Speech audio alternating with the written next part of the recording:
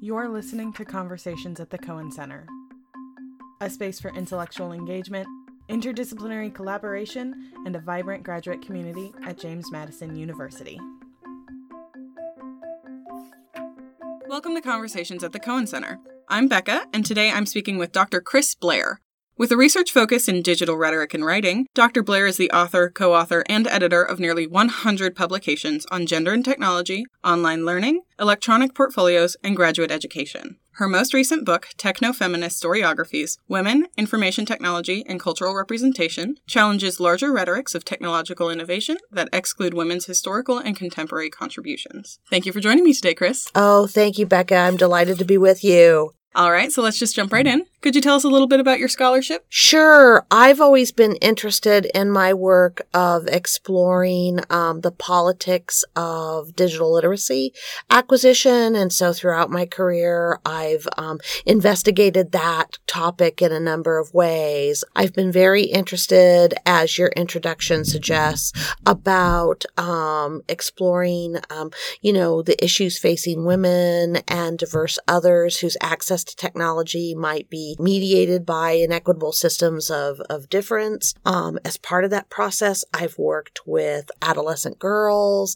Jen Almgeld and I know each other through our work at Bowling Green State University. In particular, I directed a computer camp for adolescent girls called The Digital Mirror, and Jen was a vital part of that particular project, as were a number of doctoral student women while we were all together at Bowling Green. So I've really tried to align the theories of digital literacy access, the idea that women and girls need a, strong, supportive pipeline. And then once they're in, say, STEM or IT culture, they really need to feel as if they are welcome and belonged in that culture, since the statistical data about how many women actually remain in those spaces is very, very, very disappointing still, despite all of our best efforts. So that's one area of my research. So you mentioned working with Jen, who is the graduate program director of Writing, Rhetoric, and Technical Communication here at JMU. Could you tell us a little bit about your work with graduate students and stuff like that? Sure. I worked at Bowling Green State University for 20 years, 1996 to 2016, and I was a faculty member in the Rhetoric and Writing doctoral program, where it was an honor to work with former students and now dear colleagues and friends like Jen. And my work there was really, as a computers and writing specialist, working with both undergraduate pre-service language arts teachers and doctoral students who are going to assume responsibilities teaching first-year writing in university settings and other courses across the writing curriculum, including graduate courses, really helping them to integrate technology into their classroom practices. So I taught a lot of courses on computer-mediated writing theory, on multimodal composing. That's where some of my interest in digital portfolios came to be, and also this idea of, digital identity formation through that portfolio development and other types of spaces, whether it be social media or just, online participation in professional and social forums. You are here at JMU today as one of Feminisms and Rhetoric's 2019 conference plenary speakers. Could you give us a little review of what you said during your talk yesterday? Well, it was a real honor to be asked to give a public talk like that at this conference. As I mentioned in my opening remarks to that speech yesterday, I've been coming to Feminism and Rhetorics for 22 years. Wow. So really felt like I was a part of the conversation and part of the community. So to be able to offer some history about the conference, I had attended the very first one in Corvallis, Oregon, and have been going pretty regularly. I think I've only missed 2 in that whole time. So basically 20 years worth of conferences, and to really give some sense of historical historical trajectory about our value systems and the ways in which, over that time, our understanding of the spaces in which feminist work, feminist activism occurs has really, really broadened, and the ways in which we need to bridge any perceived gaps between the academy and the public sphere with regard to feminist theory and feminist practice, as well as the way to, in our respective roles as faculty members, as university administrators, really look for ways to support faculty, students, and staff who want to engage in rhetorical feminism, as Cheryl Glenn has termed it. So that was pretty much the focus of my talk. And so I was really honored to give that bit of history. I was going to ask, have you been involved with FemRep before? So you've obviously been going for a very long time. Yeah, I just love this space. I love this space. It's just one that I always keep coming back to because I sort of joked yesterday. I mean, there are lots of challenges to doing feminist work in the academy. Not everyone understands what you do. There's a lot of challenges to doing feminist work in the larger culture. There's sort of that stereotypical understanding of feminism. And so really looking for ways to theorize those experiences and looking for communities of support that you don't necessarily always have on home campuses as you try to talk about the connection between this work and other areas of the curriculum, the way it connects to social justice and preparing people to be diverse world citizens, to think about feminisms in both local and transnational ways. So I just think that, this space provides all of us an opportunity to share, to create a sense of community and solidarity, and to really test what we're working with and get good feedback.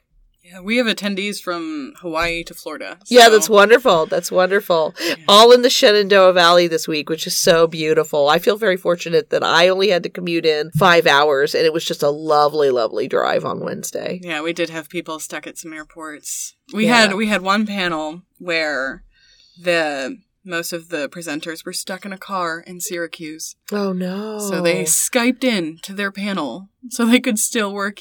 And that's what the technology affords. That's definitely one of the affordances and advantages. Certainly there are, disadvantages, but that works that people can get, be present and participate. Since you've been going to FemRep for so many years, has there been one thing that you really love that happens at each conference, or are they, since they're held, it's held every 2 years at different locations, is there one location that really struck you? It's hard to say. I've enjoyed so many of the conferences. I know that people always joke about the Houghton, Michigan conference because it was so incredibly hard to get to. It was sort of late fall, like it is now, maybe actually a little bit earlier when it was held back in 2005. But I actually made it, and so did all of our crew from Bowling Green. And so to have such a large cohort of students there, graduate students who are now colleagues and friends. I mean, Jen was at that conference. Other people were there. And just that sense of community when you're bringing a group of people and, thinking about the ways feminist work informs your graduate program. I think that's really exciting. And we've certainly had that at other conferences throughout the years, but that's one distinct memory that was very, very fun. And of course, I remember the very first one, as I spoke about in my talk, the one in Corvallis, from boundaries to borderlands. And that's a really interesting one for me because I was a new faculty member and going with, new colleagues who were very collaborative in their approaches to feminist work. And so to be with them and to become a part of their community felt really special to me. It's also sort of very sadly the same weekend that Princess Diana was killed in that horrific accident. And I actually go back and think about that because if you think about even, I didn't mention this in my talk yesterday, but even toward the end of her life, the way she had become not necessarily a feminist activist, but certainly an activist for the marginalized. For social change. For social change. Her work at the time with landmines, her work with, AIDS and HIV, all of these things that are her legacy legacy in a positive way. I think when you're part of that cult of celebrity as she was, there's a lot of baggage that goes along with that legacy. But if you can look toward the positive there. And so I thought about her as I was crafting that talk and was thinking I was going to work that in, but didn't have an opportunity to do so. The theme of this year's FemRet is DIY feminism. How do you see that being embodied in the field of rhetoric today? Well, I think a lot of it, and I might be biased here, is really coming through these diversities of technologies that we use to represent activism and represent our feminism. So a lot of that is tied to hashtag activism of social media and really understanding why certain moments, if you will, as I alluded to in my talk, how do those moments become movements? And in the way that, say, Me Too has, in the way that Black Lives Matters has, really understanding that connection between these ripples and the sense of impact that they actually have on the larger culture and the difference they have the potential to make. And so I think on one level, DIY activism has the potential to let people, on the margins, everyday feminists and everyday feminism, sort of riffing off of Sarah Ahmed's work, this idea that you're not alone. And through these types of opportunities, you come together. I think it also broadens our modalities for circulating feminist work. So this whole notion of knitting and crafting and all of that type of production work is really critical to bridging that gap, as I mentioned earlier, between the academy and the public sphere, and how that brings feminists together. When I was introducing you, I mentioned your book. So what inspired you to write techno-feminist historiographies, and where do you see this research moving forward? Well, I was always very interested in, women and technology and understanding that historically and, in our current culture, there is a perceived assumption that technology is a male enterprise. And so as a feminist and as a computers and writing specialist, I was also very interested in the role of narrative in capturing those stories of difference for women and even for other populations. I've done a lot of work with older adults and digital literacy, so computer literacy. And so I always thought allowing people to share their stories to help them understand and theorize their experiences with technology, to know that it's not some innate inability to use technology. So you hear in the larger culture, people will say things like, I have a love-hate relationship with computers. Technology doesn't like me. Computers don't like me. And so they ascribe all this power to this machine, and sort of put themselves in this subordinate position to the technology, as well as to those who identify themselves as expert, usually male. And so the challenge, I think, is that if you actually look at the history of technology, and computer technology in particular, it is indeed a much more gender fair and collaborative enterprise. So I was really looking at the ways in which women historically had been involved in those collaborations. So you have to start with people like Ada Lovelace and her collaboration with Charles Babbage. You have to look at sort of the unknown. So everyone talks about, the first modern computer, one of the first modern computers in the 20th century, ENIAC. But usually what they don't know is the role that women mathematicians played as programmers for that machine and how at the time they received little to no credit. So they were always referred to as the women of ENIAC rather than actually listing their names and talking about their histories and how they came to this work, because they didn't want to be teachers. Not that I'm a teacher myself. That's not a bad thing to do. But, in the early 20th century, mid 20th century, there were such narrow career paths for women, and even for women doing science and other STEM sort of careers. So the idea that there are these pockets of innovation that really have a clear trajectory. And so as I was doing that research, I got, I even broadened it beyond computer technology because it was so, tied to mathematics and engineering that, I started learning more about the women of NASA, and not just the important hidden figures of the movie fame, but also other people as well, like Mary Golda Ross, one of the first Native American women engineers, and her history, and how, as I mentioned in my talk yesterday, that's only becoming more visible, and really sort of juxtaposing the rhetorics with the realities. So, you have this history of women having a much larger role in technological innovation than is credited to them in the larger culture and even in some of the histories. And then you look at popular representations of that history and of women's roles in IT in general, and you just find this incredible gap. So you look at films like, The Imitation Game and all of that. You look at television shows like Silicon Valley, and just the way those histories and those cultures are,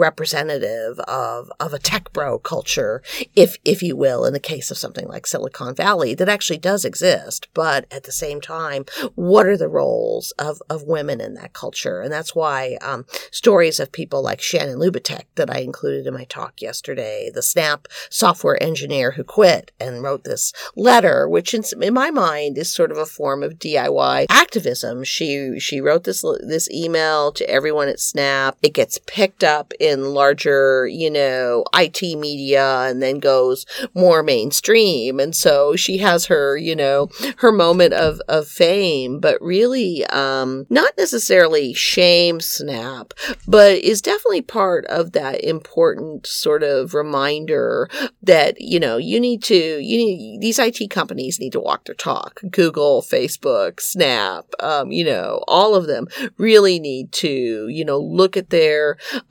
rhetorics versus realities of diversity, equity, and inclusion.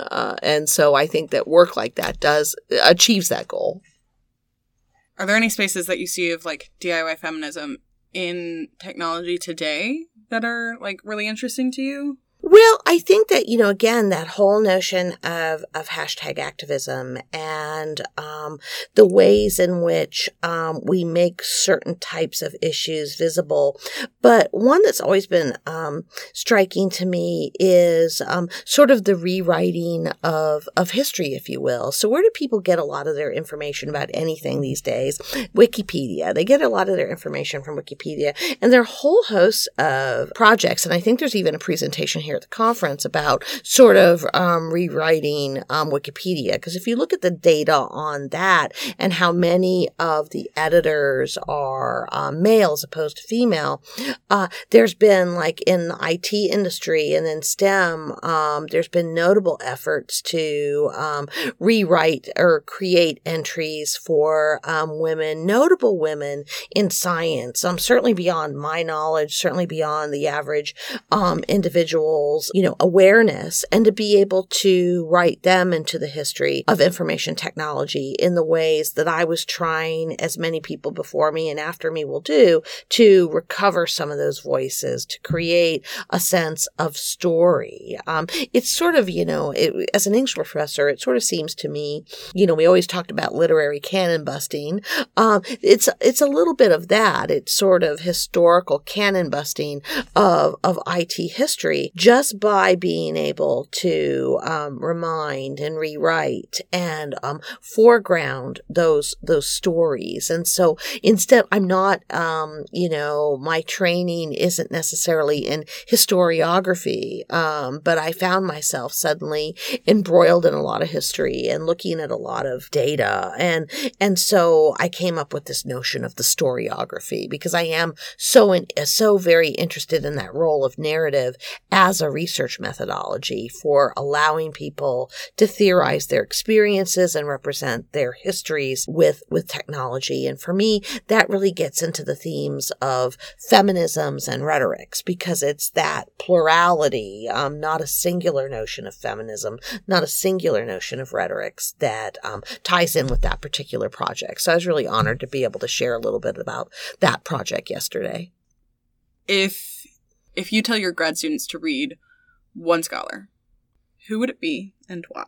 Oh my goodness, that is such a difficult question. I don't know if I can answer that. I think if I had known that question was coming, I would have selected, someone so compelling. I think I'll pass the buck and say that I think that graduate students simply need to make themselves aware of the history of feminism and rhetoric and composition. So reading people like Andrea Lunsford and Lisa Eade and their work on collaboration, reading people like Cheryl Glenn and Rhetoric Retold and her new work. I'm such a fan of her work. I find it so compelling and so able to speak to us at this conference and beyond. So I very much am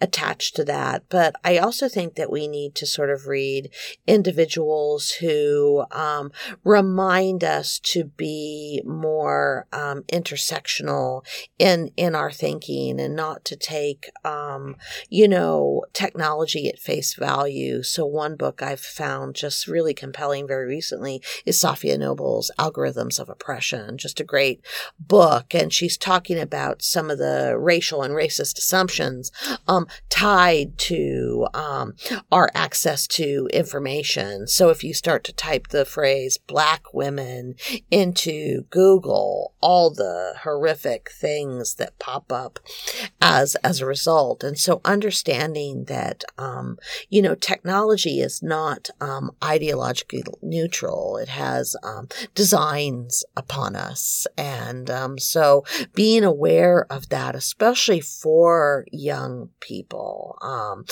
for students is to me, an important part of that critical literacy. Stuart Selber, in Multiliteracies for a Digital Age came up with that sort of trajectory of functional literacy, critical literacy, rhetorical literacy. I would also add there needs to be like an ethical literacy as well. And so, finding a way and finding tools that help students, become more critically aware of technology and not to take it at face value so they understand the consequences of that use, the affordances, the possibilities, as well as the constraints. So I'm sorry I don't have, an exact answer.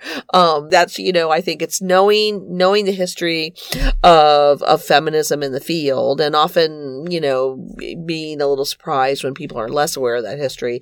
And then also sort of understanding the ways that feminism has, such a public impact on how we see the world and how we interact with the world through a range of genres and modalities. That's really been the focus of my work for a very long time. So I think my answers are probably biased in that regard. Well, this has been amazing. Thank you so much for joining me today. Thank you. I hope you'll edit this so I don't sound as rambly. Oh, it was great. And thank you, listeners, for joining us for this episode of Conversations at the Cohen Center. Thank you for listening to Conversations at the Cohen Center. You can follow us on Facebook, Instagram, and Twitter at JMU Cohen Center. If you'd like to get in touch, email us at cohencenter@jmu.edu. Our intro and outro music come from Phase 3 by Xylo Zico. You can find out more about them at freemusicarchive.org.